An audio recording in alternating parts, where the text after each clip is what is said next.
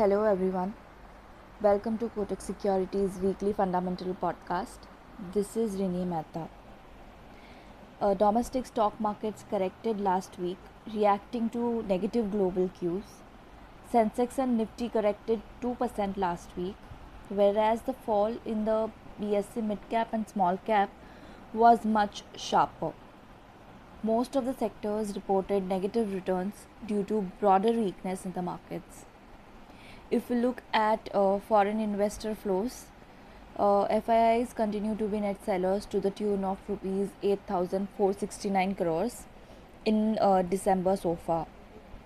So basically, equity markets witnessed a large increase in volatility as worries emanated from the reported increase in COVID cases in China. While strong US GDP data added belief regarding higher for longer interest rates. On the Indian economy front, the December MPC minutes highlighted a growing divergence among members regarding future rate hikes and their views on growth and inflation. So, going ahead, we expect FII flows to remain volatile. And if we look at the emerging markets, FPI flows so far in December were negative for all emerging markets except for India. India witnessed a marginal inflow to the tune of US dollars 167 million. On the other hand, Indonesia, Philippines, South Korea, Taiwan, and Thailand witnessed outflows. Now, let's move on to some stock ideas. First is Apollo Hospitals. We have a buy rating on the stock with a target of rupees 5,470.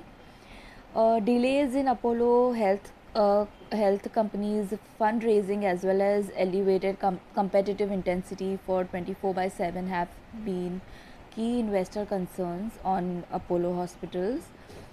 We agree that fundraising in Apollo Healthco is important to ease out the cash drain on the core business.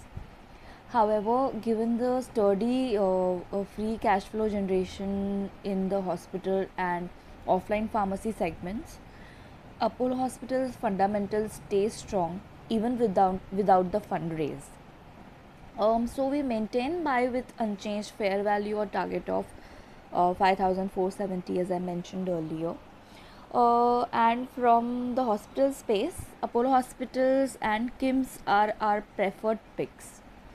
Lastly, our pick of the week is IRB Infra with a target of rupees 340.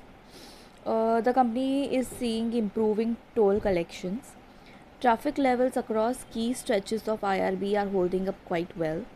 The EPC arm is better placed than peers on stronger order book despite weak inflows so far from the NHAI. We expect consolidated debt to come down from current levels on debt repayment and new projects being taken under private InVIT.